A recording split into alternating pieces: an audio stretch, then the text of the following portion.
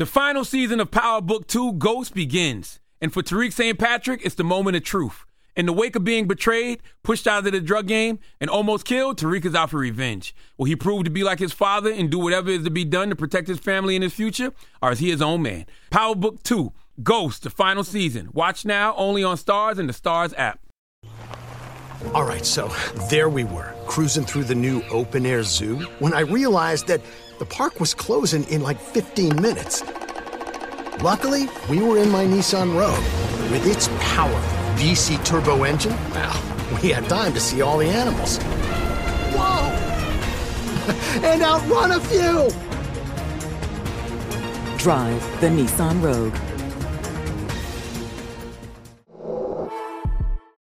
There are moments in life that are so special that you have to capture them and save them forever. They are one of those once-in-a-lifetime events, like your baby's first steps, the first time you bring your family pet home, or your daughter's first dance performance. With iPhone 15 Pro, more storage means you don't have to delete anything that can become a lasting memory one day. And it's important to be able to share these moments with family members who weren't there to see them in person. Store more, share more. Connect with iPhone 15 Pro on AT&T. Get iPhone 15 Pro on AT&T and get an iPad and Apple Watch for 99 cents per month each. AT&T, connecting changes everything. Limited time offer requires 0% APR, 36-month agreement on each. Well-qualified customers, other terms and restrictions apply. See att.com/iPhone for details.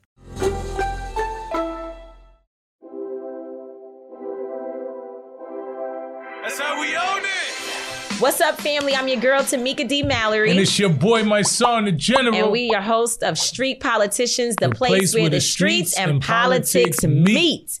We have such a show today with We got a show. So many powerful individuals and things we have to talk about. And so I do not want to have a long introduction today, if that's okay with you. You know, I think listen, man, we got a long show. We got a lot of people who you need to hear from, some good topics, our friends, some people that we just respect. So we don't got to talk long. We don't have to talk long. So you okay with that? I'm okay. Because you said, I tell you what to do, and then they said, yes, Mom. Bullying. Yeah, y'all just be bullying me. The whole, look, y'all don't understand. This whole thing is a bunch of women in here. And there's men. There are men in the room. Today, we happen to outnumber. But for the most part, I'm bullied. Oh, are you trying to like get your message across to the world? This is a SOS. You see, they laughing because they know what's going on. You know what I'm saying? And I'd be like, yo, in the street, like I'm like a G. Like y'all can't treat me like this. We'll just make you better. Y'all people crazy. Whatever. We just make you better.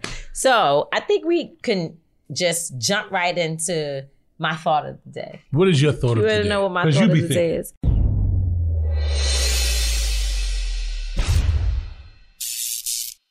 My thought of the day is that when you know you're going to talk too much, don't talk too much in the beginning, talk later. So I already thought about it, and I think we should go right into our guest. Lord, listen to me. That's a good thought of the day, man. So we're going to go straight into the guest. Yes. Y'all make sure that y'all tune in. Yeah. That's how we own it. 21 years ago, a gentleman that is coming to the show today put out an album called Shine that was historic. I mean, I don't know how many millions of downloads now. At that time, it would have been purchases. It would have been record sales, right? Millions and CDs. That Shine was able to accomplish here in America. Someone that we love and respect. And I don't know too many Black people that don't say Shine was the absolute man. And he still is. He is the 10th opposition leader for the House of Representatives in Belize. After completing a 10-year sentence for an incident that happened in a New York City club, he was deported to Belize. People thought he would never make it back to the stateside, but he is here. He's been coming back to America and working with government officials and community leaders to try to bridge a gap between his country and this country. And we are super super excited to have Shine with us today. Also today, we're talking to Dr. Lilia Solano from Colombia, who does peace work and fights for justice in Colombia, working specifically with young people. She has been acknowledged by the United States for her peace work in Colombia. And we're going to have a conversation with her today, this humanitarian, this activist. We're going to be talking to her about the issues in Colombia and how it relates to what we deal with and what we fight for right here in the United States. So we have two really powerful guests coming up today. And we decided to cut down some of the pieces of our regularly scheduled programming because we really don't want to rush these interviews. We want to get really into it. And I certainly want to hear what Brother Shine has to say. So stay tuned. It's going to be a good one. That's how we own it. So once again, we are joined by another one of our friends. Another friend. Someone who I respect. You know, we came through the ranks together through hip hop. And just to watch his evolution from a hip hop artist is just phenomenal. He is the 10th opposition leader of the House of Representatives in Belize, the former whip. He sits on so many different stages and levels of government in Belize. And he's a dope rapper. My brother, my friend, Jamal Shine Barrow. How you doing today, King? I'm doing great. Thank you for that drum roll. A wonderful introduction, my brother. Man. I appreciate it, Tamika. Thank you so much for being with us today. It's a pleasure to be here. How you feeling, man? You know, it's always great to be in New York City. This is my second trip. You know, I'm here. This is only your second trip? Yeah. I came in August. Wow. I went back to Belize to get back to work. And then I came back to the United States on Friday, and then I came to New York City on Sunday night. And I was, to meet with Lieutenant Governor Brian Benjamin and Congressman Series, who's the chairman of the House of Representatives Western Hemisphere Committee. I have a few other meetings scheduled. Yeah.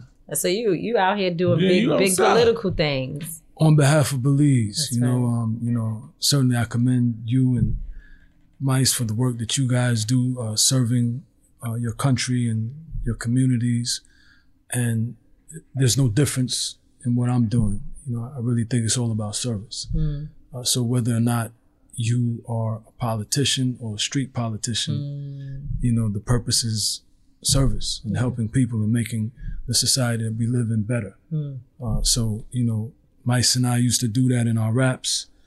And it's really no difference. When I first got into politics, I used to go to every rally and, watch the speakers speak.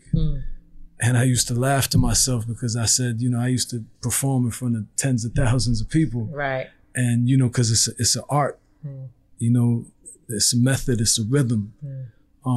But the difference is for them, maybe I don't know what their purpose is because, politicians can be scurvy and lack ethics and morals and honor. But for me, there was always purpose when I was rapping. If you listen to my first album, the intro, the first thing I said was, Dear America, please save me. I'm only what you made me, young and crazy. Build schools instead of prison, and I'll stop living the way I'm living. Teach me a craft or a trade, and I wouldn't be on the block every day serving that. Yay. The reason I mentioned that stanza right there. Those is bars right there, though. No, that was Dear America. Yeah, I know. So I'm just saying I'm the embodiment of that as a member of the House of Representatives. That's my platform. That's what I fight for every day, to create a better reality for the disenfranchised and the disinherited. So the transition is seamless because basically what I was rapping about, I was giving a voice to the voiceless. Now as a member of the House of Representatives, I am responding to that voice because I still hear that voice because I was that voice. And so I'm very in tune and pay keen attention to those voices, and I want to change the reality so those voices don't have to make those complaints. So this is dope. You know what I'm saying? Watching you evolve, coming from where we come from, both of us changing our perspectives and understanding our calling and our purpose is to do something higher. You know, music is the foundation. You know, it was our way of voicing our struggles. It was our way of describing the pain in our community. So watching you, seeing that, and just understanding what it is for me, you know, is commendable. But there are a lot of kids, right? That's probably 16 to 17. It's like, who's Sean? I've heard Sean, I've heard some of his, but who is he? I want you to give like a brief synopsis of from your time getting signed until now, so people can kind of understand. Just brief. I don't want you to go through the whole thing, but just give a synopsis, a little bit of a story, a little bit of history, so that they can understand exactly who you are. Because I know the full Sean. Like, we was in the studio, we was everything, so I know the full Sean. But just give them a little. And you know, usually on our show, we get upset because our segments are so short with our guests. You would be the first guest that we actually are like, let's get deep into your life. Because you deserve, you deserve that. I'm honored. I'm honored, and it's a privilege. You know, I'm a kid from Belize. You know, my mom immigrated from Belize, which is in Central America, paradise, back in the 80s. And, you know, I was just an immigrant kid, single mother that was fortunate enough to sign to Bad Boy Records back in 98.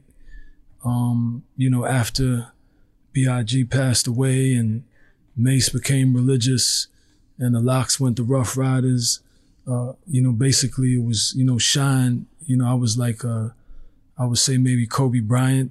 You know, I don't know who to really, what rookie to really describe it, but everything was really on my back. And there were a lot of expectations. But I was very fortunate to get it together. Had some great friends such as Mice, gave me some great learning lessons I'll never forget. You know, being from Brooklyn, I think it's just a New York thing, but certainly Brooklyn got a lot of confidence, overconfident, super confident. And I had one of the most humbling experiences. And Puff used to have a restaurant called Justin's. And, you know, I was young, 19 years old, you know, new millionaire, you know, driving 600s and, you know, Rollies and, you know, that era of living. And, you know, so we were in the parking lot of Justin's and it was like, listen, you know, Mice is better than you. And I'm like, and so we start rapping and he smoked me. And I say all that to say that humbling experience allowed me to work harder and to dig in and to realize that it wasn't about the material things. It was really about the purpose. And the purpose was being a voice for all my friends that were still in Brooklyn, still struggling, still having a difficult life, and really giving them a platform and giving our story a platform. That was when rap was rap. Yeah. That's when you had to battle. Like, you know, like Sean, like he says, he's being honest. He was the top person. Like everybody in the hood was saying, Sean just got this $1 million record deal. He's the man. Yo, he's the next Biggie. Everybody. So I'm hungry. I'm coming from the block. I ain't got nothing. I got holes in my shoes. You know, my man Tone picked me up off the block. And you see Sean, he out there, him and Nori's just rapping. You know, I think you got a deal after that, right? Like I literally got signed because that's what it was. It's like you actually had to compete. You know what I'm saying? And you didn't have to shoot each other. You didn't have to shoot each other. You had to rap. And everybody in the industry, and then I was like, this is my time. It's now and never for me. So like, how does that work? Like, so then, because now if you have a battle and one person wins the other, then the teams kill each other. So what is it really like that right now? Not really. No, I think not battle. Very, no, very battle dangerous. rap is battle rap right now is one of the biggest form of hip hop. Like, so shout out to my brother Goods, Loaded Lugs, Murder Movie. You talking about this? Yeah. Now you talking about real beef. Like beef has transferred. From battle rap. Yeah, it's battle rap and beef is two different things. So now people are getting signed based off beef. You get in the beef, you put it on the record, you talk about how you shot at somebody and they give you $1 million. No.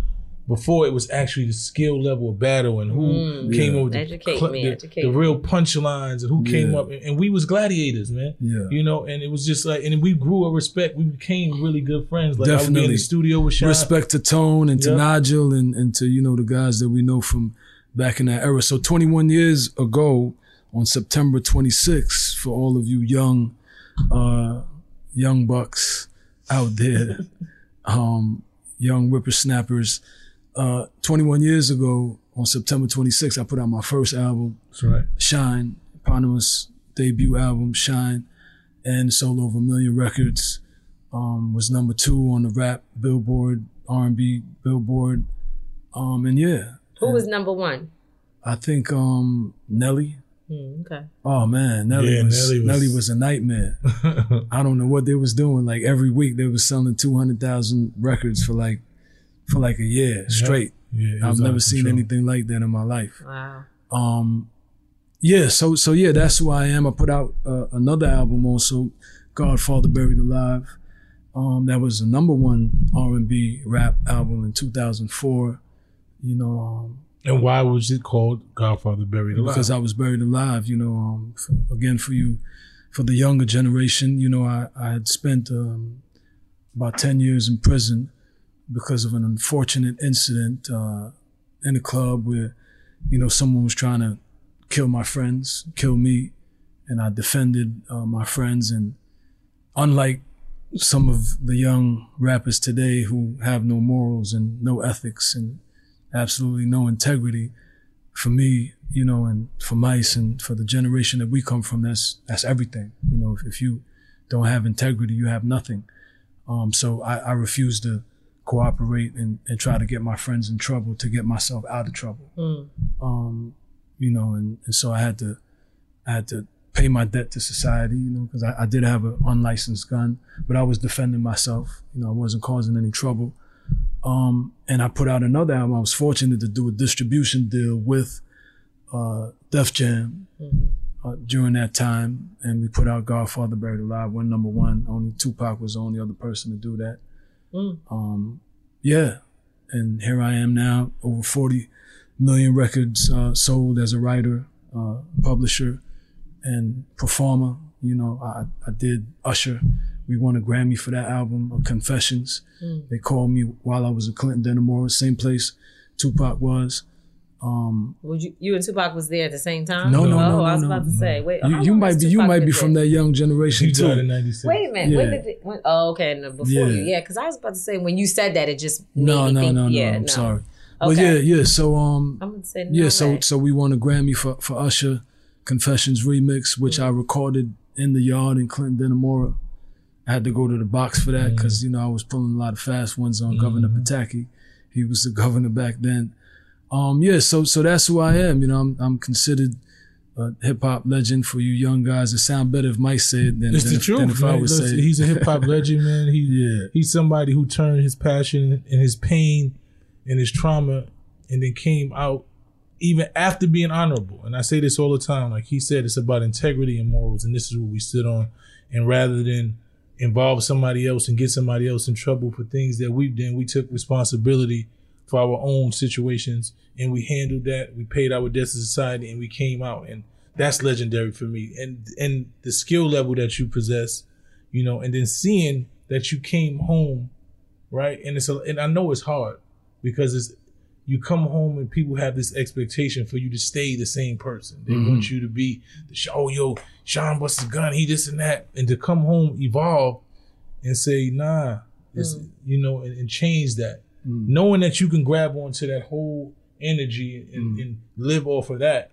But saying to yourself, nah, I'm going to change that. And I'm going to utilize what y'all celebrate me for. And I'm going to change the perspective. I'm going to make sure that kids that's 19 and 20 don't do the same thing that I did. I'm going to lead them into a different direction. That's legendary. That's right. You know, that in itself is legendary. So right now, what's your position again? You are the 10th? Well, I was an opposition leader of the House of Representatives, the 10th. You know, I've been succeeded recently by another member of the House of Representatives, but I'm still a member of the House of Representatives. You know, I sit on the Foreign Affairs and National Security and Education House committees, to name a few. You know, I represent the great people from Mesopotamia constituency. And, you know, my constituency is filled with young shines who, you know, due to a lack of financial resources, a lack of, you know, family structure, you know, just disinherited, disenfranchised. So for me, every time I go to the House of Representatives and I stand up in the House, I'm fighting for, you know, to eradicate poverty, you know, to bridge the gap between the rich and the poor, to create a system of the ability to ascend right now is rich or poor. There's no working class, no middle class, no upper middle class. And so those are the things that I'm fighting for in Belize. And so certainly when I come to the States, it's to meet with my counterparts in Congress and Senate and the governor's house, so that we could build a stronger relationship with Belize and we could get more investment in Belize and more of a recognition of Belize, so that those young, girls and boys can have the opportunity that I had in the States. Because I came from Belize to the States when I was about 8 years old, and I always feel guilty that the opportunities that I had growing up as a Belizean American, my people in Belize don't have, or at least not enough of them have. Yeah. So my purpose and commitment is to create opportunities so that girls and boys from those impoverished communities, can be able to thrive. Yeah. So first of all, it sounds a lot like America, because we're quickly approaching a place where it is the rich and the poor, right? Like the middle class is really being gutted by all of what I'm sure you watch happening from there to here. And of course the pandemic has done nothing but made it worse, but I want to go backwards a little bit so that we can come back to what your purpose is there in Belize. But I want to because I know there are so many people that want to understand what happened. So it's time for you to be released from prison. And do you know already, as you're getting to the point of release, that you're going to be deported? Or well, the way I got deported, they actually had me down as an American citizen. But being incarcerated is a nightmare. No matter how, I wouldn't wish that on my worst enemy. So enduring that nightmare becomes unbearable at times. And so I wanted to just go back to Belize. And there was a exchange that they had on the books where, they would send you back to your country based on certain criterias before your time. Okay. So you could serve your time there. And so once I did that, that's when they realized that I was a Belizean citizen, right? I was a permanent resident, but when I went into the system, as an American citizen.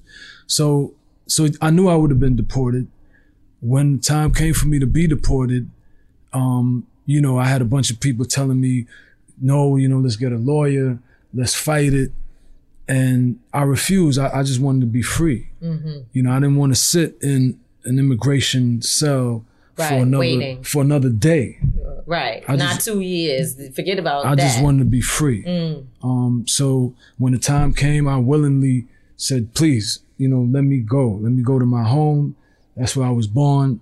I'm okay with that. And if it's God's will that I return to the United States, that'll happen when it happens. I just want to be free. How long ago was that? 13 years ago. 13 years ago. Yeah. Okay, so now when you're in Belize, how does politics become your passion? Well, when I first went back to Belize, I wasn't interested in politics. I was just interested in being free. But interestingly enough, everything that I did then is consistent with what I'm doing now. When I landed, after, my mom and my dad and family met me at the airport, the first thing I said was, take me to the children's home, take me to the foster home, take me to wherever the troubled kids are. I want to go speak to them now. They're like, now? I'm like, yeah, now. So I didn't go get anything to eat. I didn't go check into my hotel, nothing. I went from the airport to the children's home and to the troubled youth home.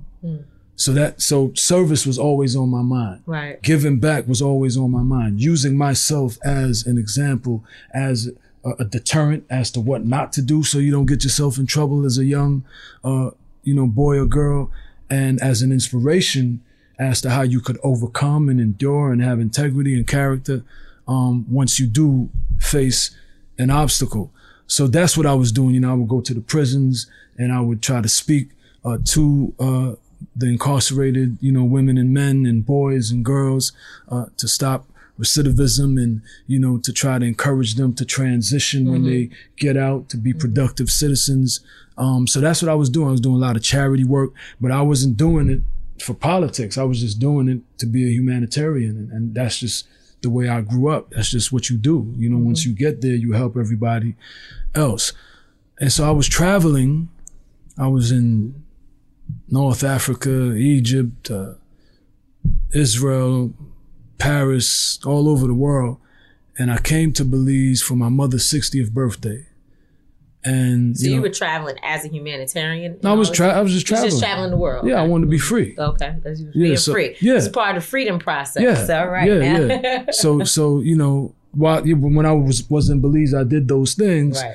But you know, my life wasn't to be Mother Teresa. I wanted to be free. So I do that when I come home. But I need to travel the world. That's right. I want to just get on a plane and just go. I just want to be free. So I came back to Belize for my mom's 60th birthday. And, you know, a friend of mine, you know, she was a senator, you know, very strong political person. Her name is Julia Timbrow, Senator Timbrow.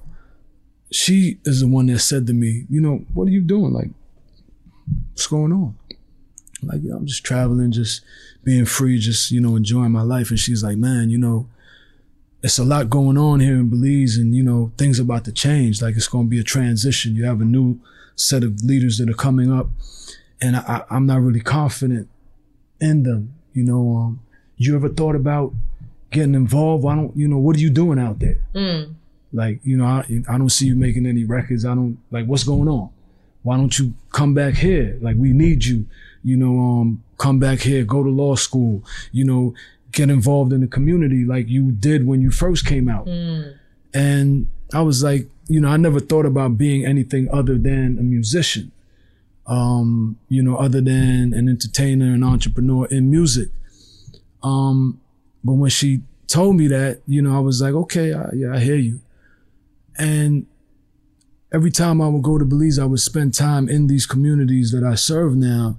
And when you would see the poverty, when you would see the burdens, when you would see the challenges, the obstacles, like there's people that live in a place called like London Bridge where they got a bunch of crates and you got to walk on crates and there's just water all around. People that live in a house that they made with plywood and they put like, they don't even have zinc. They don't even have a roof. That was the original crate challenge right there. Yeah, right?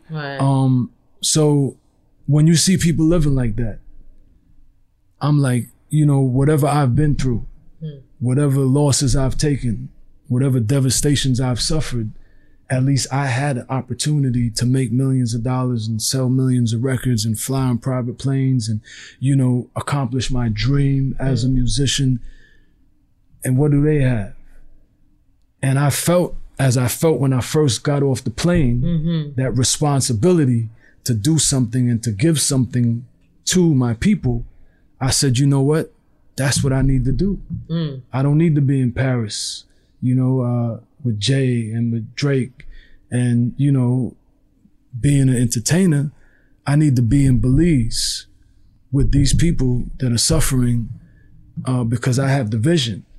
You know, I have the desire to make their lives better. Like, that's what I want to brag about. I don't want to brag about a Wraith or a $50 million Airbus.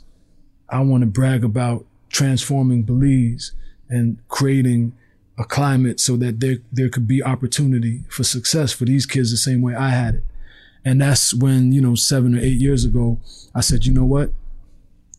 Time for me to go back home. I didn't go to law school. I got into foreign investment and I just became a community servant. You know, I was like the vice chair of the constituency and I just started getting into education funding for kids that couldn't afford to go to school, you know, parenting classes. Because when you look at the crime, a lot of these kids that are committing crimes, they come from broken homes. Either their fathers were committing crimes or, you know, their moms were addicted to drugs or, you know, come from, you know, just very, very broken, you know, family structures.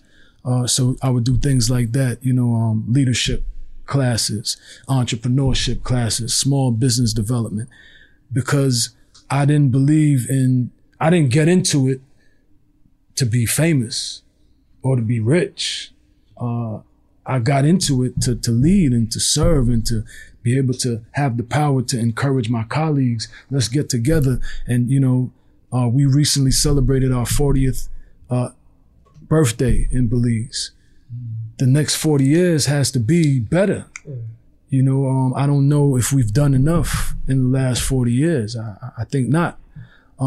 But the culture has to change. We need different leaders. We need leaders that are not trying to be, I'm the minister, or I'm from the House of Representatives, but what are you doing for your people? What are you doing to change the lives of Belizeans and make it better? It has to be bigger than the title. Has to be. But unfortunately, like Senator Timbrell told me 8 years ago, it's too many of those politicians. And so, rather How long than, did it take you to become, to win your election? Like, well, I started the work 8 years ago. 8 years ago, and then Because someone asked me that today. I don't believe in, it's all continuous. When's the election? Right. Okay, that's when I'll get in. Yeah. No, I believe you serve your community. You want to be elected, serve. Right. And so I started serving. People would tell me, you're wasting your money. You're doing it too early. My predecessor, they said that, he would never retire. They said that they have to bury him in the House of Representatives. So I'm wasting my time. And I said, it doesn't matter because I'm still helping people. So whether I get elected or not, I'm blessing people. So, I'll be okay. It's not about getting elected. I'd like to, because then I could, take my actions and put it into policy and put it into legislation and create a system. See, for me, I don't want to be a neo-colonial master. I don't want my people to be dependent on me or any politician. So I want to create systematic change so you don't need to go to a politician. That's right. Right? So it's going to outlive me. And the society that we live in is going to work for everyone, not just the people that vote for me or not just the people that I like. So I started doing that 8 years ago. So in 2020, they had the elections, and the political party that I'm from had about 20 or 21 seats. We lost every seat except 5.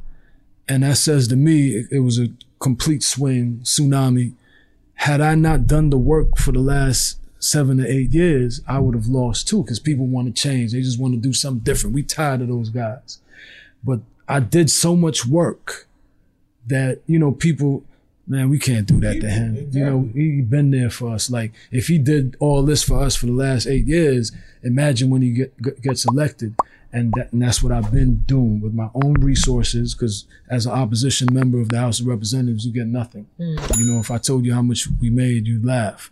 And we don't, we get like $20,000 US for constituency development. That's nothing. You can't help, but a few people with that. So I find the resources the same way I've been doing for the last 8 years. And I speak on the policies and the legislation that needs to take place so that there can be systematic change, so. It's phenomenal, man. Just listening to you is purpose. When you find your purpose, it's not driven by accolades, not driven by position. It's driven by just doing the work. Absolutely. Like we say all the time, our goal is that we not needed. Like they say, so what do you want? We want that the fight that we fight in is we win and we don't have to do none of this. That's work. right. Amen. You know what I'm saying? We're not trying to be full-time activists. We don't want to be out here risking our lives and our freedom all the time. We want whatever it is we fighting against to be right, so we can go and be peaceful and live with our families and do all those things. So, That's right. Just listening to you, it mirrors what it is that we're saying. So what can we do? Like, what can we do to help along your path? Like, you in Belize, you're making this transition back and forth to America. Like, what is it that you want to see? I want to see more people visit Belize. I want to see you guys come down to Belize, invest in Belize, come down, mentor. You can mentor some girls, you can mentor some guys. I want Belize to be a bridge between, the United States and the Africans here and the Africans in Belize and all people in Belize. It's a diaspora. Yeah, you know, so I just want to see you guys, you know, because once you do that, then you're spending money, you're spending time, you're giving your expertise, you know, you're sharing, you know, your life experiences, and you know, one girl wanting to be, you know, Tamika, you know, is enough. But maybe we could get 10, 15, 20, 100, you know, all of them. I want to create a culture of empowerment where our girls and our boys believe that they're more than the current status quo. And, you know, the current status quo is if you're poor, you stay poor, you go to jail, you be a gang leader, you know, you support the gangs, and that's it. You know, I'll give you an example. They tried to recently pass a law to disqualify me from the House of Representatives, saying that if you committed a crime and you were convicted of any crime, you can't serve in the House of Representatives. They've pulled it back, but what that says is that the only people that have interaction with the criminal justice system are the poor people. Right, so they want to try to... Because the wealthy people could afford to get a lawyer, they're politically connected, and those charges will never even materialize. So again, it's an effort to keep you where you are, rather than opening doors, because the House of Representatives is the people's house. So everybody belongs there, but it just shows the mentality of some people. So again, I want, you know, all of your listeners to visit Belize, to invest in Belize, and let Belize, you know, be your second home. You know, that's what I want, because our GDP is driven by tourism. So the more people that visit Belize, you know, the more, but there could be other things, you know, trade, you know, I want agro trade. You know, there could be countless opportunities. You can build a movie studio down there. There's just so much to do in Belize. So I just want people to visit Belize, appreciate Belize, and that'll help with everything else. So, you know, so you're in Belize now. You are a member of the House of Representatives. You're in the political party, doing the whole thing. When do you find out that it's okay for you to return to the U.S., that you've been granted the ability to travel back? Well, no, I'm here as a member of the House of Representatives. Wow. All members of the House of Representatives. You didn't even know that at the time when you started running for office? You weren't even thinking about that? No. Yeah, that wasn't even... Because, you know, I have a good relationship with the State Department that I've developed over the years. You know, but, you know, the Americans, like any other country, could decide who will enter their country and who won't. And it doesn't matter whether or not you're a member of the House of Representatives. You know, there's certain members of the House of Representatives who can't come to the United States. But this is one thing that America got right. Like, one thing that this country has finally done we properly shine back into the is that we have allowed our brothers to come back. So as a member of the House of Representatives, all members of the House of Representatives, you know, get a diplomatic passport and can travel for official purposes. And so, you know, leading up to the elections, I was telling, you know, Diddy, I was telling everybody, you know, what my vision is for Belize, the same way I just explained. And so, you know, one of the asks that I made was to please put me in the room with Congressman Meeks. You know, God bless him. He was so gracious, received me while he was voting on the John Lewis bill, voting rights bill. You know, Congresswoman Yvette Clarke, Congressman Hakeem Jeffries, who's a big hip hop fan. You know, so getting in the room with these people, not just for photo opportunities, but to have these discussions that we're having about, you know, the Caribbean, about Belize, is very important. You know, we haven't had an ambassador in Belize since President Obama. We've never had a president of the United States visit Belize. I hope to change that. You know, I believe relationships is everything. Of course. You know, if I don't talk to you, then if we don't communicate, how can anything happen? And so I believe, you know, being able to get into these rooms and have these conversations can only benefit Belize. You know, so definitely I had the vision as the elections were coming closer to start making calls and letting my guys know, Jay Prince, you know, Killer Mike, you know, Maxine Waters, all these people, listen, you know, I want to set up meetings as soon as I get elected so we could talk about Belize. And so said, so done. Thank God, you know, Erica Thomas, She's the House of Representatives member in Georgia. Right, Georgia. You know, Senator Lester Jackson. You know, there's a whole crew of them down there. The rebel Park Cannon. You know, she got arrested for protesting at the governor's the governor's office. All my peeps. Yeah. You know, so yeah. So yeah, man, we just want to say thank you for coming to the show, celebrating. This is your 21st year. 21st anniversary of the Shine album. Of the Shine album. That's not why I'm here in the States. No, it's not. But we still listen. Yeah. We hip hop, We man. can Regardless, that's our rule. And you know, we want to thank Councilman Robert Carnegie, who honored me. You know, for the fine arts, the contributions that the Shine album. That's 21 years old. 21 years. You got a 21-year-old baby, man. Yeah, September 26th. Do you have babies? I have an amazing divine daughter by the name of Naomi. Wow. She's 3.5, going on 30 16. and a half. Yes, at least. And my wonderful wife, Catherine, who's taking care of her. And I don't know. I guess women.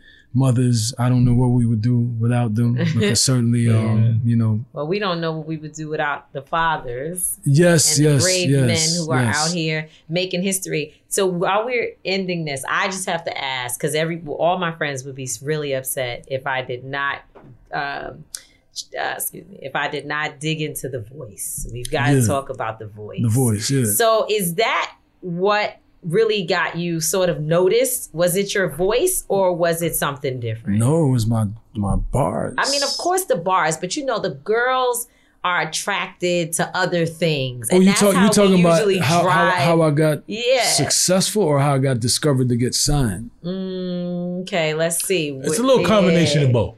Yeah. Let's I mean, I think, well, after I got signed because, even though Mike smoked me, I had them lyrics. No, he had lyrics. Yeah. But I was a beast. It was a combination, and I'm gonna be honest, because he had bars. Like he definitely had bars. So I want to acknowledge Don Pooh. Shout out to Don. That's my brother. Manny Haley, Mark Pitts.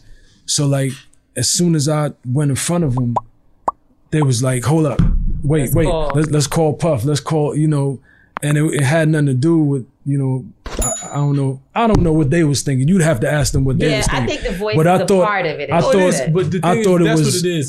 the bars, because in the barbershop, nobody has any foresight or vision. They just, either you whack or you not. Or you not. Yeah, the barbershop is the place of truth. That's where you find out. So in the barbershop, I was winning. I was that guy. It was like, man, listen, I'm telling you, you better than all them guys on TV. But when did you know you had a special voice? My father has the same voice. If you ever listen to my father speak, but I never thought I had a special voice. I just, my content. It was really about the content. It was really about lyricism, really about putting it together. And I just love music. And so for me, it was always about creating something that would live forever. And, people still love that Shine album and that Godfather Buried Alive album. And that's what I wanted to accomplish. When you listen to Only Built for Cuban Links, when you listen to The Chronic or All Eyes on Me, or Doggy Style, or Life After Death, or No Way Out, those are albums that captured the emotions, the vibration, the frequency of that time. So you live in their moments and their truths. And regardless of whether you agree or disagree, I just wanted to be able to capture my truth and my energy and my frequency and allow you to feel me. Yeah. I always wanted you to feel me. I never wanted to create anything just for the sake of creating it. And so, when I got discovered, that's the energy that I came with. I made you, I had such a conviction, I could run through this wall. And so when I spit it, you felt it. So that's why I thought I want you to know that while you was running through the wall and doing the thing, your voice was speaking to us. And you had said earlier, because I didn't know about the Tupac jail time or whatever, that maybe I'm one of the young bucks. But it wasn't so much that I was a young buck, it's that in 98, I was 18 pregnant. You look like you're a few years older than my album. Yeah, well, I'm not, but I was 18. I was having a baby. There's a lot going on. You know what I mean? I didn't have have time to really focus as much on what was happening in pop culture, because first I was having a baby, and then 2 years later, my son's father was murdered. So it was a lot happening transitionally in my life. But I know there was this guy that sound really, really good on the radio. Amen. So Amen. Thank you so much. Listen, you heard what she said. You know, women get to control what's going on. Well, Bonnie and Shine, that's my record right there. All the guys love Bad Boys, but my favorite record is Bonnie and Shine because that's the record that the women like. And Can't Believe with Carl Thomas. Oh, that's a phenomenal. And Faith. You know, I tell you, so I went to see Jay-Z at his 18th anniversary. And so we was all there together. That's right. That's right. So listen, so before you guys came in, I walked in, right, to the back. And as I walked into the back, Can't Believe comes on. What an intro. So it was great. And I said, Hoes. Man, to be clear, nothing happens that they don't. That's and I didn't pay the DJ because you can't pay the DJ at a Jay-Z event. They just saw you walking down the hall. Nah, I'm saying, listen, he was playing it before they saw him. But listen, this is after you come in. You already came in. You taking your drinks. You know, I'm just saying, the moment that I walked in, I haven't seen Jay in years since we were in Paris. It was just a magical moment. So that's that record. It was great to see y'all. That's a great. It was. I mean, y'all. That's a great. It was record. great to see you there, man. Yeah. It was a dope event. Don Poole, everybody was there, man. Yeah. Once again, man, we just want to say we appreciate you. Just listening to you and seeing how focused and how driven you are to really make change. That's right. That's all it's about. You know, just to contribute your life for something. You know, it's a lot of people would do things for a purpose and a reason. I'm trying to get some money out, and that is cool. But when you have a purpose and it's driven by just wanting to do the right thing, it's just different. And people feel that and they can see that it's authentic, man. So I want to say I appreciate you, man. The work you're doing.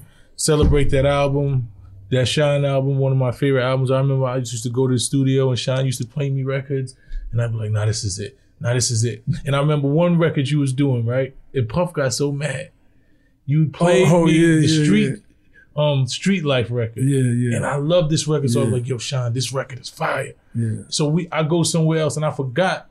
He was like, don't tell Puff that you heard the record. So we somewhere and I just started humming. I didn't say nothing. I was just like, I don't know what happened. I said, Street. Like, he looked at me like this. How did you hear that? You know how he is. He wanted. I was like, no. He called Shine like, yo, you was letting him listen to the record. I was like, Jack, my bad, Shine. I know I was supposed to. My brother wanted to be the one to tell everybody first. It's coming from him first. So I'm not talking about you, this brother. I'm talking about Puff. You know, he wanted to be the one to introduce it to the world. It was a good time. But it's really, really great to see both of y'all together and to watch the chemistry and the conversation and the minds going. And how amazing y'all street politicians. We building something and here, I'm the man. other politician. You're the other but politician. I'm really a street politician. You are exactly. that. That's look. 6 degrees of separation. We just moved it to 5. That's right. 6 feet though with Jacoby. Oh my. All right. Thank you very much. Appreciate you, Shine. Shine. Thank you so much for being with us. The final season of Power Book 2 Ghost is here, and no one's future is safe. After surviving a hit on her life, Monet, played brilliantly by Mary J. Blige, has to reckon with what led her to almost lose everything and to atone for the life she has forced her children to live. And on the other side of the coin, Davis, portrayed by the multi-talented Method Man, is suspended and on the verge of losing his law license. Desperate to survive, he fully embraces the criminal underbelly of his enterprise and finds himself working for both sides, loyal to whichever one benefits him most. And then, of course, there's Tariq, who finds himself at rock bottom and facing threats from every angle. With his future in the game in serious doubt and his family's safety on the line, will he lean into the St. Patrick name and do whatever has to be done to get back on top? Like father, like son. Power Book 2, Ghost, the final season. Watch now, only on Stars and the Stars app. There are moments in life that are so special that you have to capture them and save them forever. They are one of those once-in-a-lifetime events, like your baby's first steps, the first time you bring your family pet home, or your daughter's first dance performance. With iPhone 15 Pro, more storage means you don't have to delete anything that can become a lasting memory one day. And it's important to be able to share these moments with family members who weren't there to see them in person. Store more, share more. Connect with iPhone 15 Pro on AT&T. Get iPhone 15 Pro on AT&T and get an iPad and Apple Watch for 99 cents per month each. AT&T, connecting changes everything. Limited time offer requires 0% APR, 36-month agreement on each. Well-qualified customers, other terms and restrictions apply. See att.com/iPhone for details. In the pressure cooker of the NBA playoffs, there's no room to fake it. When the NBA championship is on the line, every pass, every shot, and every dribble is immediately, undeniably consequential. The playoffs are the time for the real. Real stakes, real emotions, real sweat, real blood, and real tears. Trust me, I know what it takes to bring home a championship ring. The regular season is tough, but these games are a completely different level. Now is the time when legacies are made. The best team will bring home the Larry O'Brien Trophy and add their name to basketball history. Will we see a battle between marquee franchises, or will we see a new champ be crowned? Which teams will rise from the chaos? Which teams will conquer? Which team is going to make this year their year? These are the moments of unscripted, pure entertainment that only happen on the hardwood. You've waited all season for this. It's time to take it to the next level. The NBA Finals continue. Tune in on ABC. That's how we own it.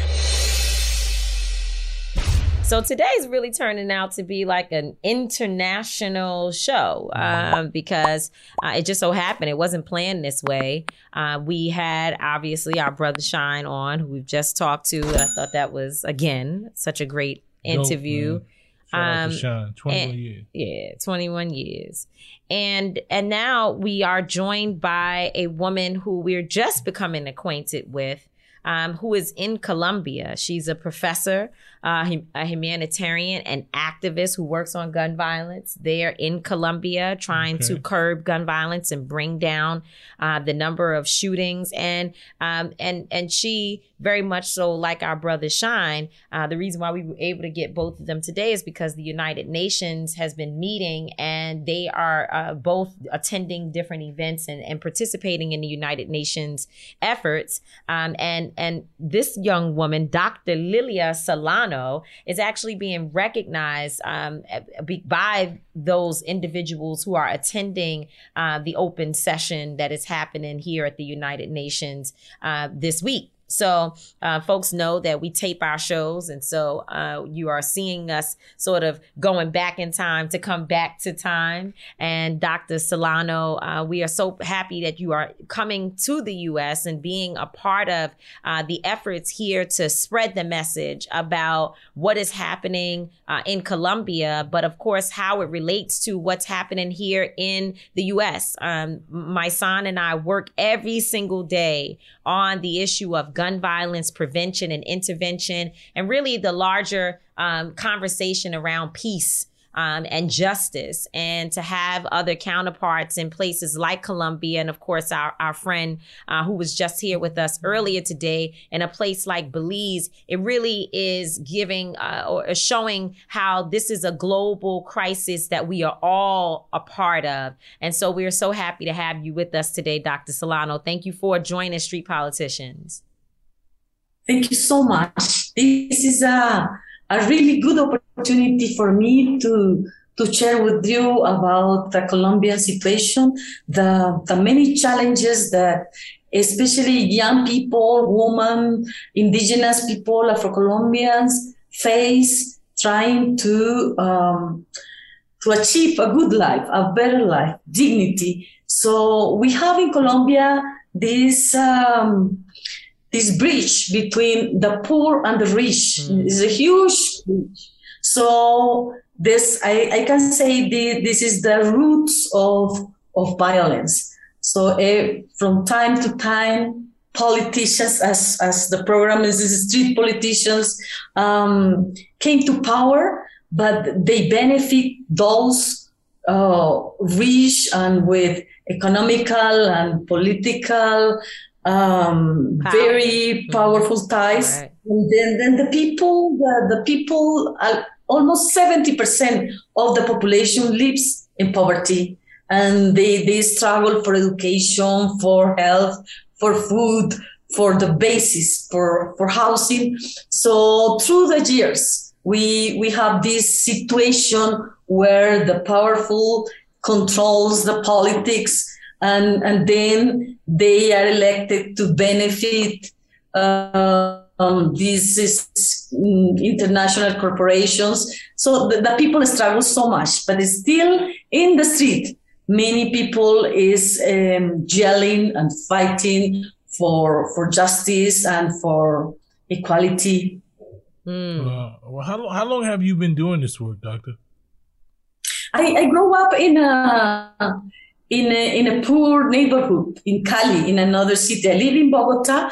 I grew up, and my mother was a worker, and my grandma was a peasant. They were internally displaced by violence. So since I was at school, I learned about unjust, and I learned about the need for transformation. So I went to university, and I was trained as a humanist, but mostly as one who will fight for human rights. And in my country, that's a dangerous profession. That's a lot. So because of your childhood and your upbringing, you learned about justice, and you were like, you wanted to get more involved. And so you started to sort of work within the community and work with people. And what did you focus on first? Was it always violence, or how did you get in to fighting for justice and the rights of those people there in your community? Yes, I think through school years at the university, I studied philosophy, and basically we learn how to think, and then you think, and then you learn about critical thought.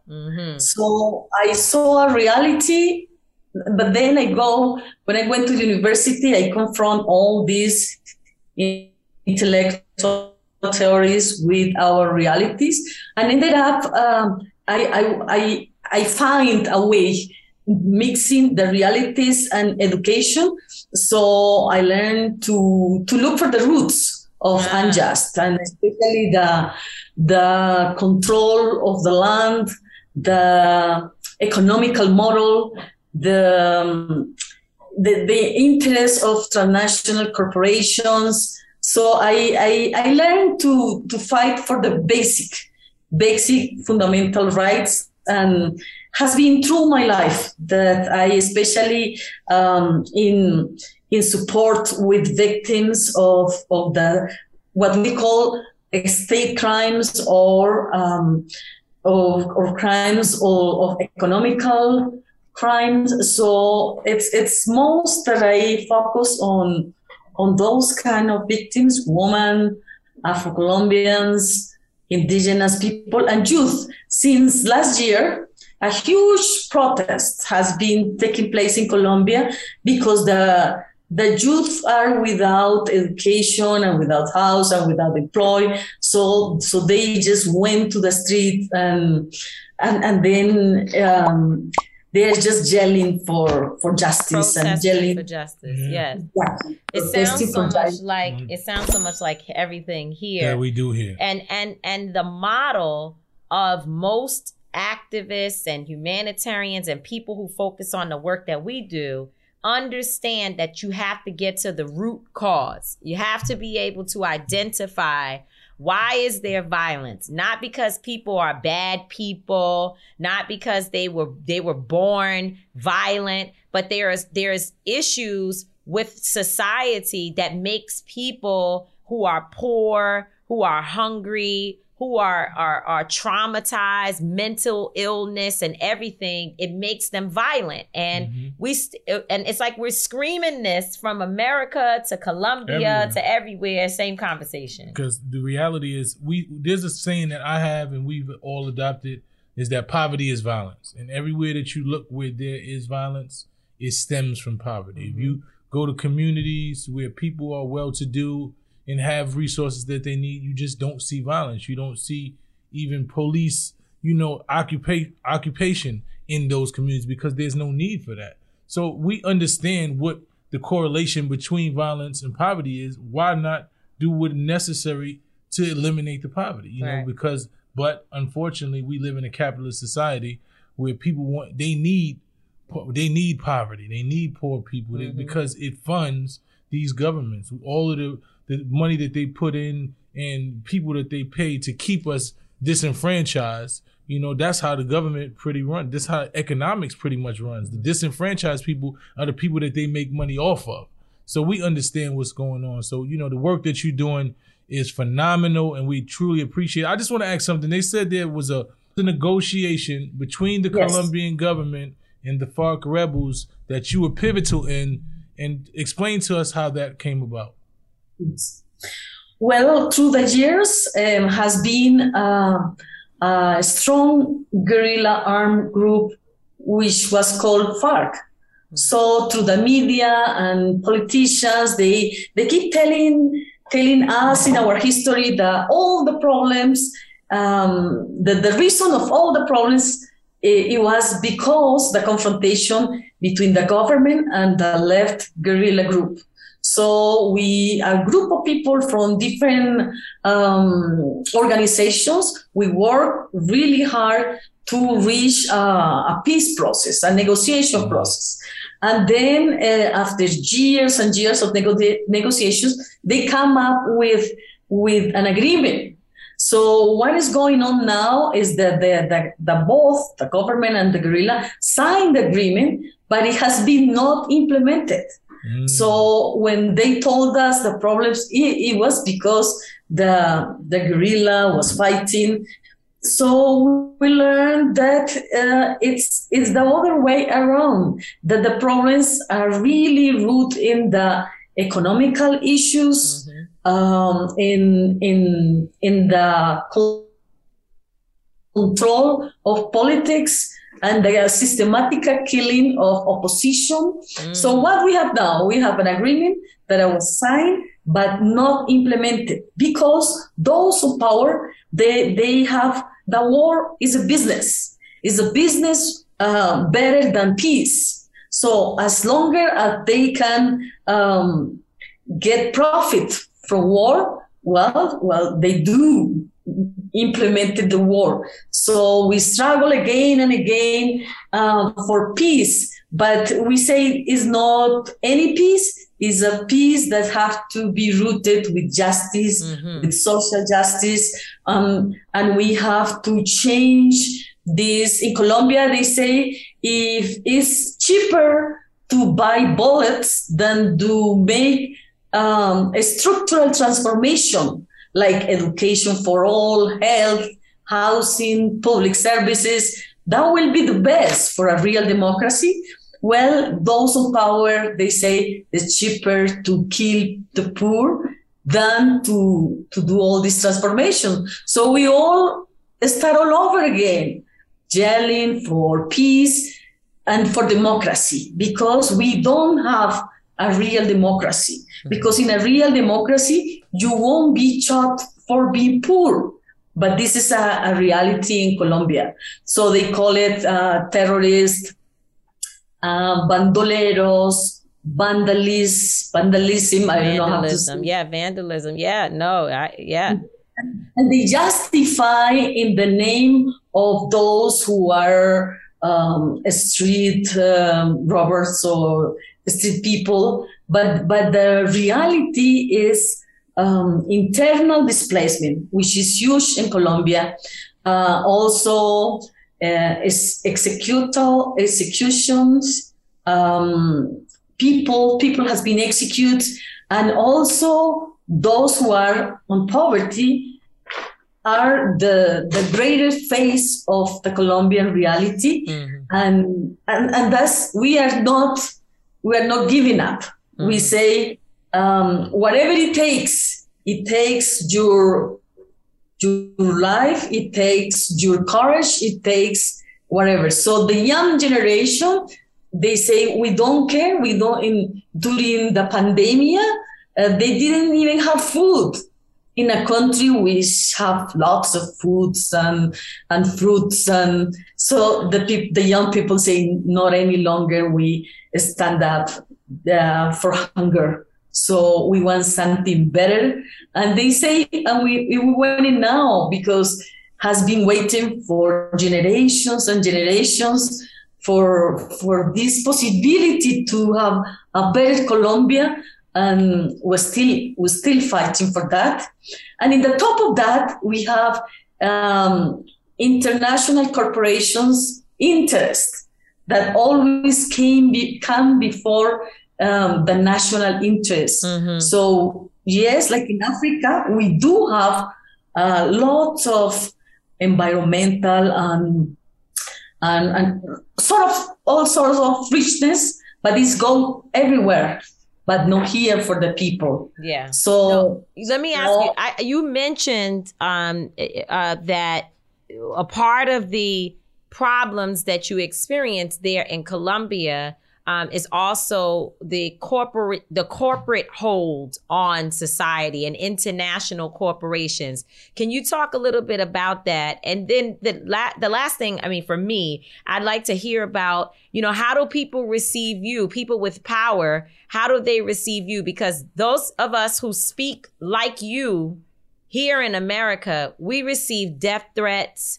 We are not always welcome in our own society because they want us to be quiet, to don't speak too much about these issues. So I wonder, do you experience the same there in Colombia? So first, the corporate piece, and then also, what do you experience from a personal perspective being out there fighting for justice?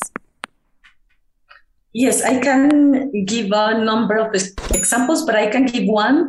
For example, with mining, people in rich areas of Colombia where it's mining, they suffer poverty because big corporations came and take the oil and take the gold and take emeralds. So it's such a huge contradiction. But then when people protest in Colombia, it's famed that right-wing guns, I don't know how to say it, squads. So they came and joined with militaries. We call it paramilitaries, militaries and paramilitaries. One force to eliminate people who protest, people who say no, people who is in opposition, and also, for example, big companies, they contract militaries for security, and those militaries subcontract paramilitaries. So areas of lots of wealth are controlled by these groups. So by these armed groups. And also here we have in the top of that a huge problem, and it has to be with drugs, because Colombia, sadly, is a country that grow coke. So this coke is turned into cocaine, but those who are hit the most are the peasants, the poor peasants, the low level, exactly. So we maybe later in another program I can explain, because I investigate those ties between these mafias in Colombia with an international agencies, for example, in your country. So these drug dealers and agencies they pretend to fight the drugs, for example, CIA, and then ended up there is an alliance instead of fighting against the drugs. So it's a more complicated problem. No black and white. The Colombians who grow and are drug dealers and the poor guys in the States. No, it's a huge problem that has to be taken into account in a different way, not by criminalizing Colombians and the peasants. And in this point, it's very important that you'll know that many Colombians suffer because the demand for drugs, and the poorest are hit by this kind of politics. In Colombia, they fight North Americans fight the war against drugs, the war against terrorism, and still fight the war against communism. So by fighting these three wars, those who are hit the most are the poor, are the peasants, are the women and Afro-Colombian communities. So, and I will move to the other question that you asked me, the second one about my personal experience. I've been threatened. I've been many times. I faced many times the amenazas, threats that they told me because I'm insurgent, because I fight for the poor. So I always they want you to be objective. You fight 50% for this and 50% for that.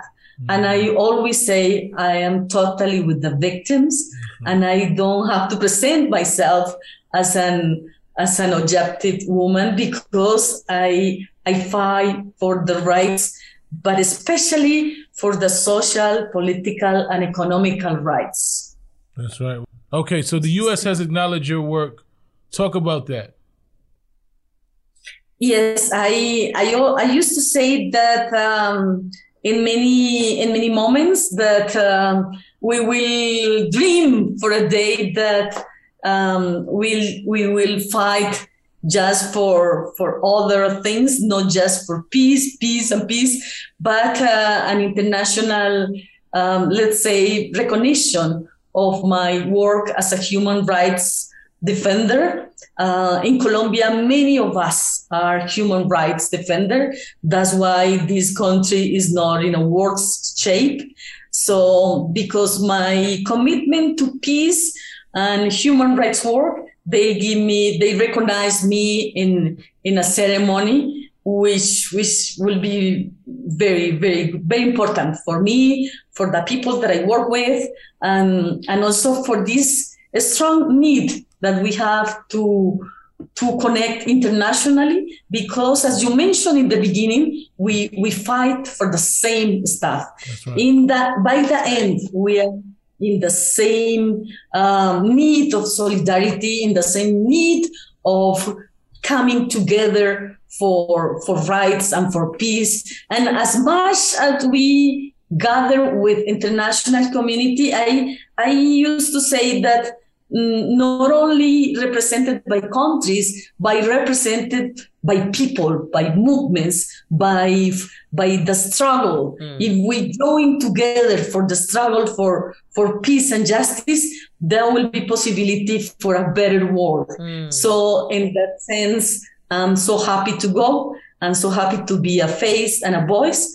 And we're still hoping that especially the North Americans, when they will understand the strong role they play in our countries in Latin America, but especially in Colombia, they will join for our peace, and then really will be a step ahead. Wow. Well, we want to thank you for your work.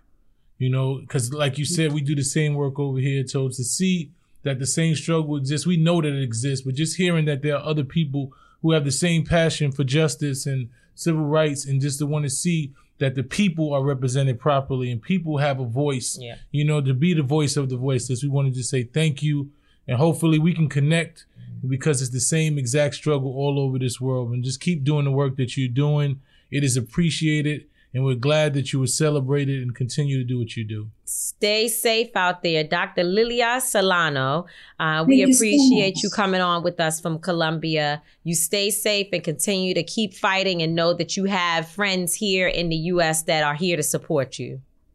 Yes. La lucha continúa. Okay. What do I do? Oh, this. Continue. The fight continues. The fight continues. Take care. God bless. The final season of Power Book 2 Ghost is here, and no one's future is safe. After surviving a hit on her life, Monet, played brilliantly by Mary J. Blige, has to reckon with what led her to almost lose everything and to atone for the life she has forced her children to live. And on the other side of the coin, Davis, portrayed by the multi-talented Method Man, is suspended and on the verge of losing his law license. Desperate to survive, he fully embraces the criminal underbelly of his enterprise and finds himself working for both sides, loyal to whichever one benefits him most. And then, of course, there's Tariq, who finds himself at rock bottom and facing threats from every angle. With his future in the game in serious doubt and his family's safety on the line, will he lean into the St. Patrick name and do whatever has to be done to get back on top? Like father, like son. Power Book 2, Ghost, the final season. Watch now, only on Stars and the Stars app. There are moments in life that are so special that you have to capture them and save them forever. They are one of those once-in-a-lifetime events like your baby's first steps, the first time you bring your family pet home, or your daughter's first dance performance. With iPhone 15 Pro, more storage means you don't have to delete anything that can become a lasting memory one day. And it's important to be able to share these moments with family members who weren't there to see them in person. Store more, share more, connect with iPhone 15 Pro on AT&T. Get iPhone 15 Pro on AT&T and get an iPad and an Apple Watch for 99 cents per month each. AT&T. Connecting changes everything. Limited time offer requires 0% APR 36-month agreement on each. Well-qualified customers. Other terms and restrictions apply. See att.com/iPhone for details. In the pressure cooker of the NBA playoffs, there's no room to fake it. When the NBA championship is on the line, every pass, every shot, and every dribble is immediately, undeniably consequential. The playoffs are the time for the real. Real stakes, real emotions, real sweat, real blood, and real tears. Trust me, I know what it takes to bring home a championship ring. The regular season is tough, but these games are a completely different level. Now is the time when legacies are made.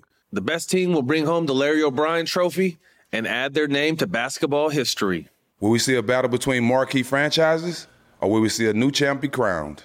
Which teams will rise from the chaos? Which teams will conquer? Which team is going to make this year their year? These are the moments of unscripted, pure entertainment that only happen on the hardwood. You've waited all season for this. It's time to take it to the next level. The NBA Finals continue. Tune in on ABC. That's how we own it. Dr. Lilia Celano. Dr. Lilia Celano. I love her name. Dope work, man. You know, just it's crazy just hearing that and understanding that the same exact struggle was just everywhere. It's everywhere. And then, basically what she's saying is that Colombia, unfortunately, is synonymous with this idea of like drug culture and the mafia. And it's unfortunate. And of course, the Colombian people are not. But Colombia as a country has a history of drugs and, of course, the coca,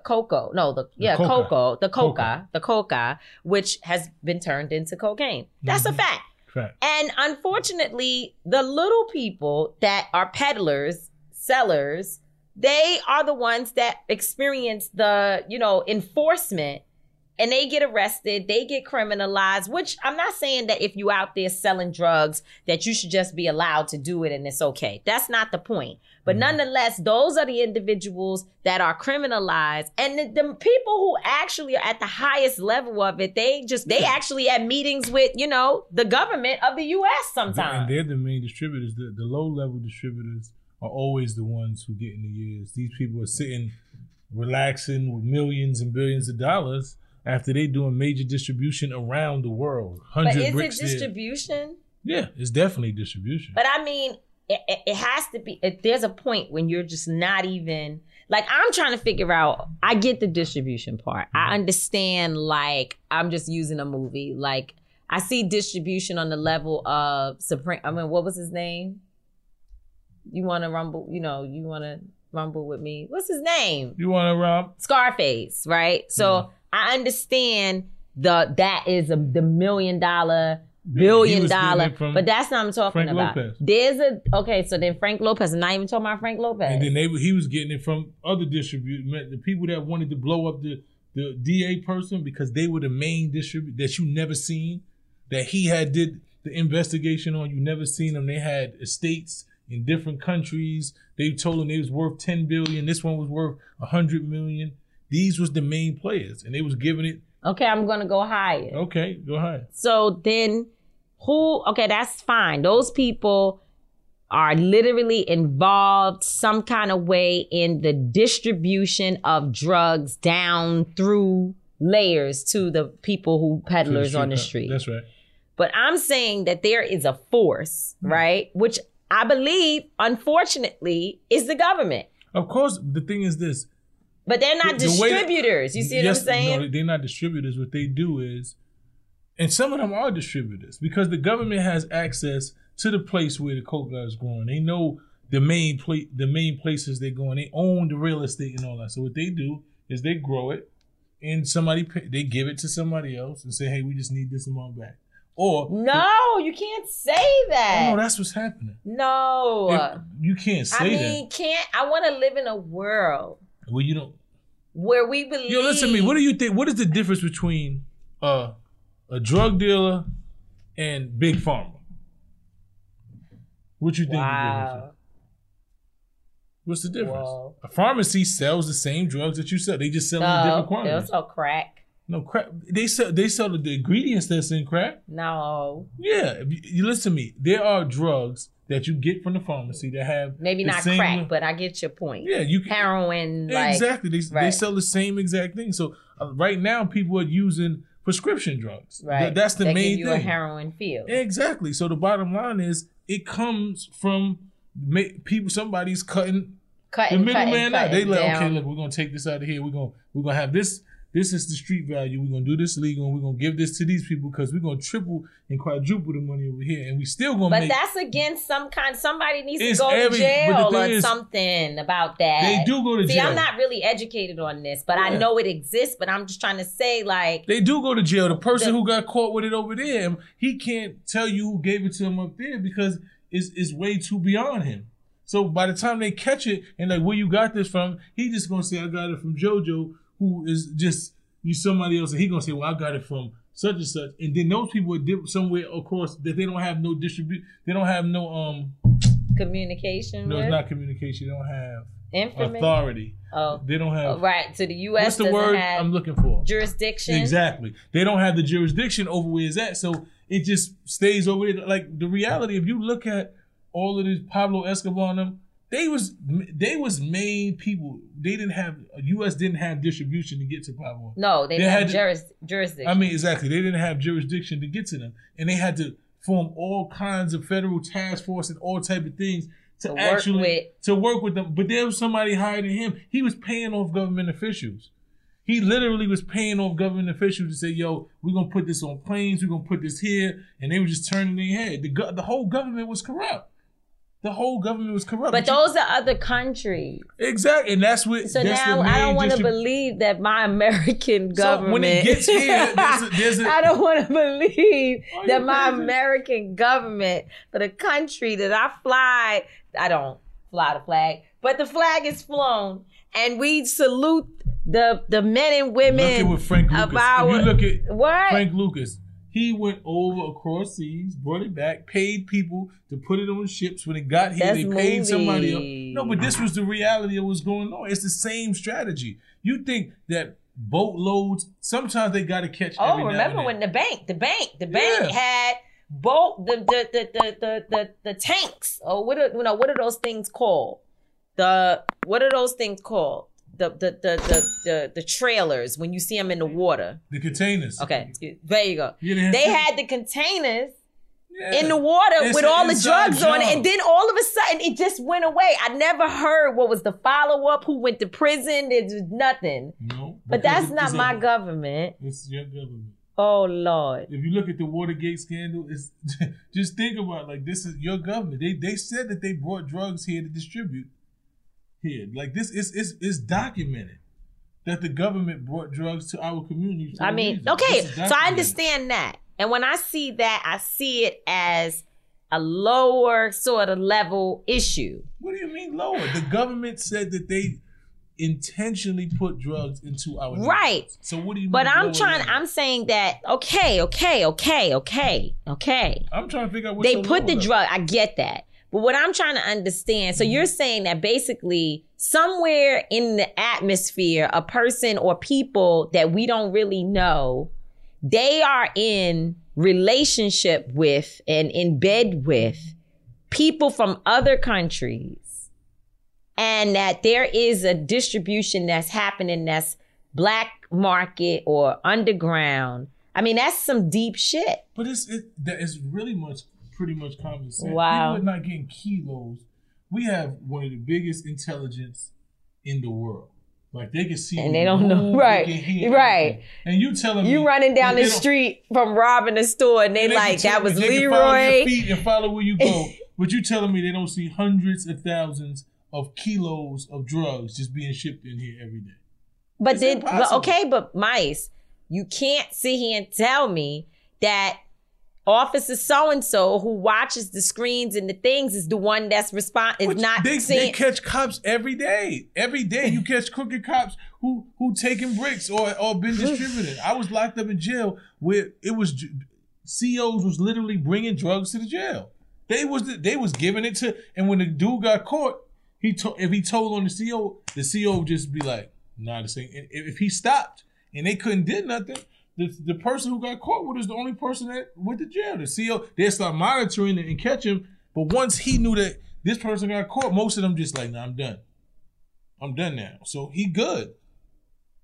The little man is on the totem pole is the one who goes down. Just like Jamila tells about her story in the bank. They taught her how to skim the skim. How to skim the skim. They told her. They said, look, this is what we do. And she got caught with it. And she said, look, this is what they've been doing. They taught her. They taught me this. Look, I can show you that 14. they did it. And they was like, nah, we good. Don't worry. We ain't worried about that. You, though, you're going to go and get this double-digit years. I mean, I know what you're saying is right. I do.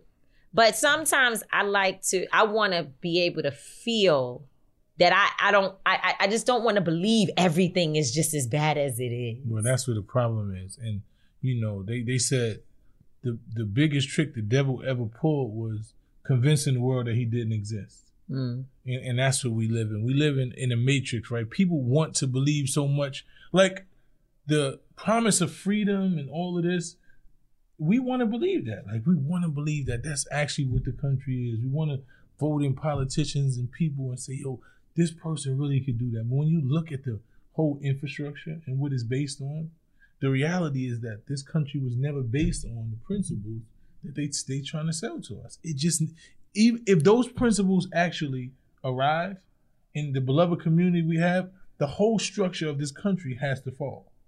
It's built on capitalism. Capitalism is built on poverty. It's built on there being a lower class of people who need to spend everything and funnel and pretty much fund the whole everything else. So if you eliminate poverty in the lower class, there's no structure for capitalism. Mm-hmm. Well, I hear you, but I'm like, because when you tell me all of this, I can't, obviously there's not a machine that's doing it. There's a human that is involved in this. And we see these humans because they are not invisible people.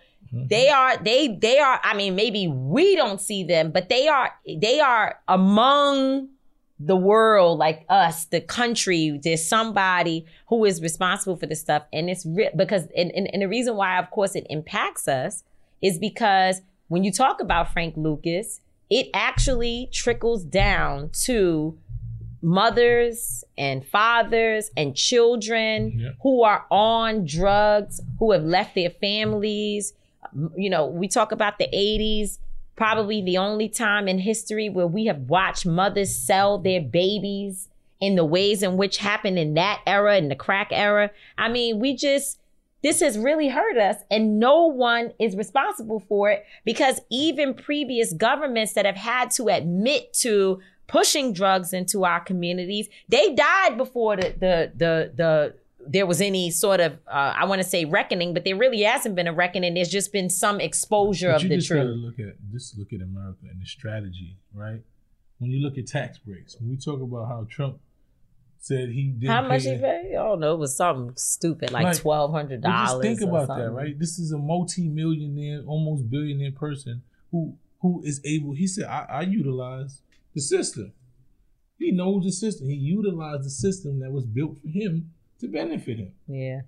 you can't utilize the system that works for him. The average person can't utilize it because they don't have any resources. They don't have anything in order to utilize that. So this country is not built for the poor. It's not built for and if everybody had the same opportunities, then it will crumble. They can't. Equality does not work for capitalism. It has to have me saying I want more than you have. Right? If we I gotta work.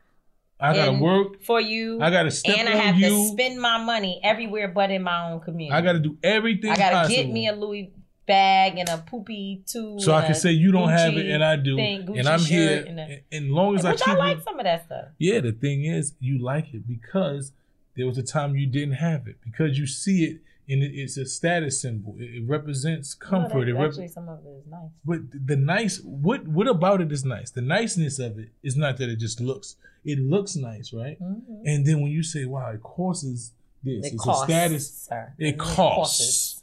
It costs. It costs. You understand what I'm saying? And it's a status symbol. People recognize something. It gives me some level of esteem and prestige. No, I don't say it's esteem. You don't think so? No esteem. So when you buy,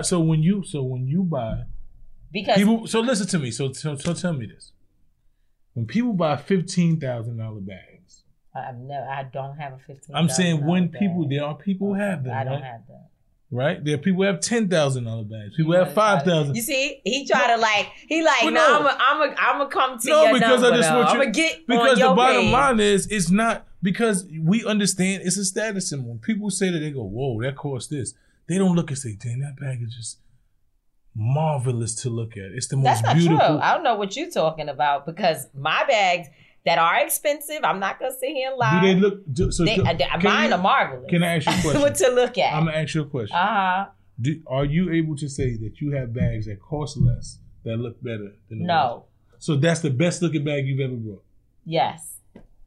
I would say that, and the reason why I'm saying that to you is because I'm not motivated by the same thing that other people are motivated by. I'm gonna say so this. I can most go to stuff that costs a lot of money is ugly. That's not true. That is 100% fact. What do you mean most of the things? Listen to me. Most of the things. Why are you talking to Janice all the way over there? I'm just being honest. Over here. Because I'm trying to say this. I'm just being honest. But can I just finish? Like, as much as I like a Birkin bag and it's cute, I don't see nothing better than a Hermes bag that costs $5,000 less. I probably would buy that more. I look at a Louis Vuitton bag and I like the designs better than the bag that costs $15,000 to $20,000. But I've seen bags. I've watched bags that cost $200 that I've looked. No, you lie. I'm just saying. I'm talking about visually. I understand. Visually. Listen.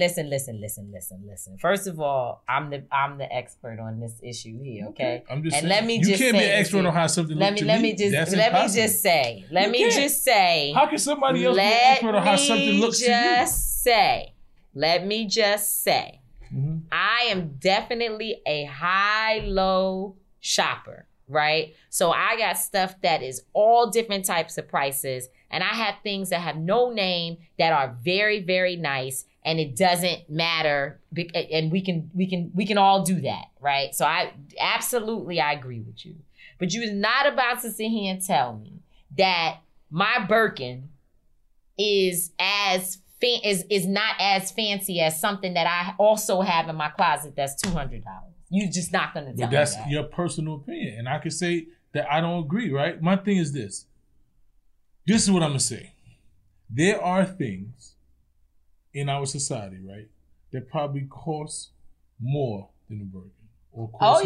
Or cost less, right?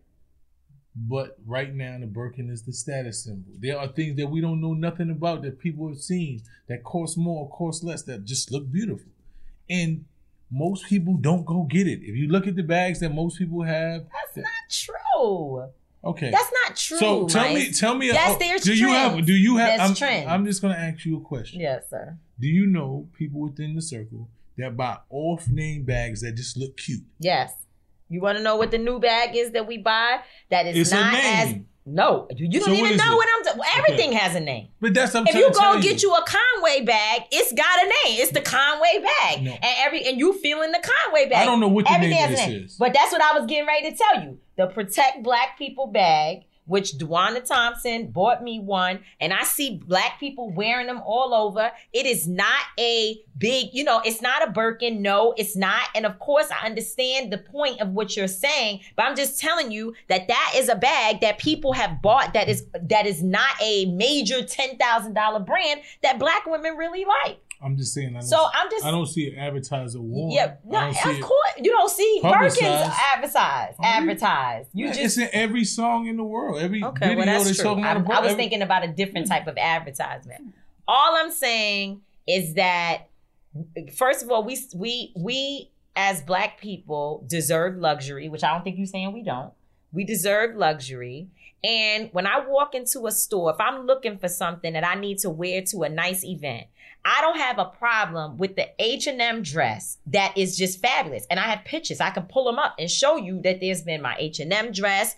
Now my H&M dress might be mixed with, a lube shoe, a red bottom, or something like that. But I still know how to mix it all in. And I think it's all about your taste and your fashion, your style, and where you're going to find the best types of things that help you feel confident in self. But it's not, I'm going to go to the store and no matter, because there are people out here like that. No matter how ugly it is or how unattractive it is, I don't like to use the word ugly, but no matter how unattractive it is, I'm going to get it just because everybody else is getting it. That's not me. And most of my friends, they don't shop like that. This, right?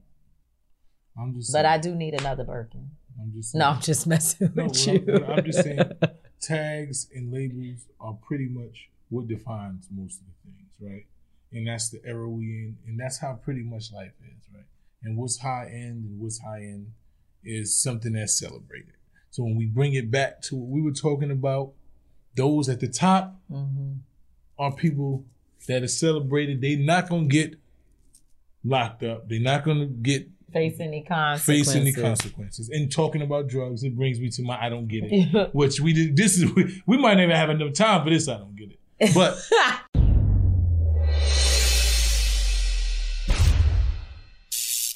where do they make K2 at? First of all, who knows where they make it? I don't know, but it's some research that needs to be done. Because listen to me, I have seen in the last couple of days and weeks, I've seen the effects of K2 that are just unbelievable. Like it's a phenomenon to me. I've watched people on the corner go through whole routines as if nobody else is there. Like that when they're high. You've seen this before though, because when you think about the heroin epidemic. No, heroin epidemic is just they're nodding. I've seen, they're nodding, they almost falling. Yeah, they almost thing. No. A K2 person is that's true. They do a little more. Completely in another world. He is in another world. They are in completely a whole nother world. They're so far from themselves that it is unbelievable. Like it is like because Dr. Jekyll and Mr. Hyde. Because you and I and Angela. Okay, because you, Angelo, and I just sat the other day after leaving your meeting, and we watched these three people do some real strange things in the street. It was thing, and I just don't get it. I don't get how is it even legal? Like why are they selling it? You can literally buy K2 at a regular store. Yeah. And this is unbelievable. Like it's probably more dangerous than the rest of the drug. I don't see a drug that is more. It may be as dangerous as K2, but I don't see a drug right now that I've seen that has the effect on people that is worse than K2. Yeah, no. And I really just don't get it, man. Like somebody need to tell if y'all viewers why they sell it. Tell me where does it come from? They say it's sort of like potpourri. You know how they used to sell the potpourri? Well, they still sell potpourri, I'm sure, but that's what it is. It's so synthetic. They smoking potpourri? It's basically something like that. It's like potpourri. And shout out to Victoria Pinnell and Mary Pinnell, our friends in the movement. They've been on this fight against K2 for a long time, for many years. In fact, a lot of people, what's his name? I can't think. It's another guy that is not coming to my head. And then, of course, Kirsten John Foy. There's been a number of leaders that have been on this K2 issue for years. Because at one point, Now, for people who are listening that don't live in New York, if you could just for a moment really think about this. There is a street in New York City, which is Lexington Avenue and 125th Street. Down to about 23rd, all the way down. About two blocks. And there's a shelter that's right in the middle of it that when it used to be a Pathmark there, they didn't shut the Pathmark which was down. Pathmark would be a supermarket. But there was a shelter that was there too many years ago. And they gave the top part of the shelter to my youth group at the time, the Youth Move, which was through the National Action Network. So we used to be there every Friday and Saturday doing our work in a shelter that was full of people who were addicted to all kinds of things. So we got to see up close and personal. And to your point, still never did I see people that look like they look on the K2. Nope. So at the corner stores, this is if for people who are listening, you don't know how 25th Street, and of course for people who do, you know exactly what we're talking about. There's 4 corners, and at least 2 of the corners have stores, regular bodegas as we call them, right? Which is that's the little street, the little corner store where you go get all your stuff, your quick purchases. Yep.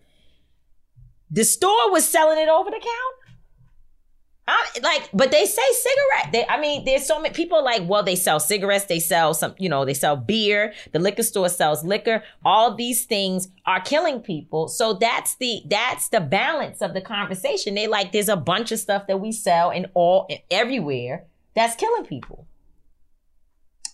That's a whole nother conversation because I'm very about to go there. I'm not even gonna have that conversation.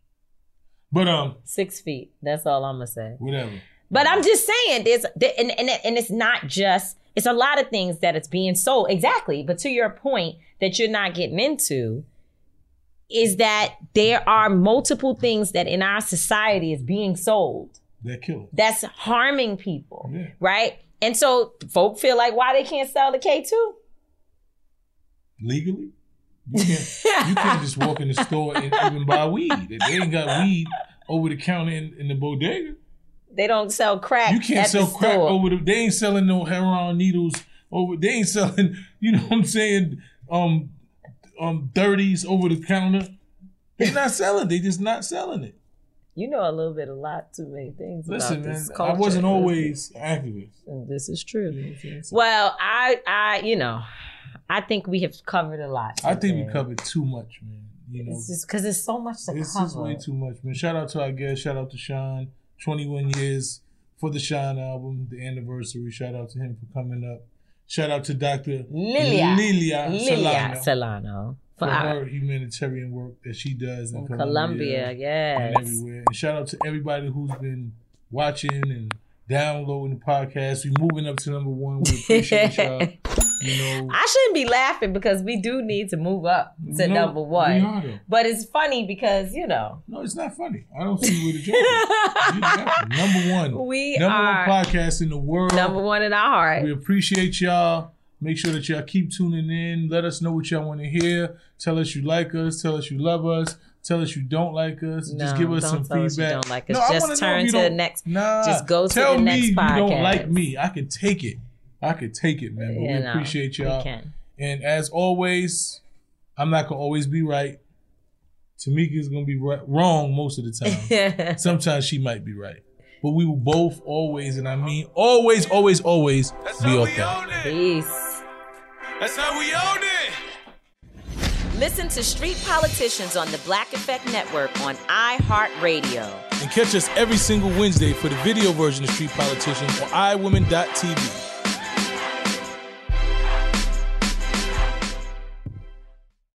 This episode is supported by FX's Clipped, the scandalous story of the 2014 Clippers owner's racist remarks captured on tape and heard around the world.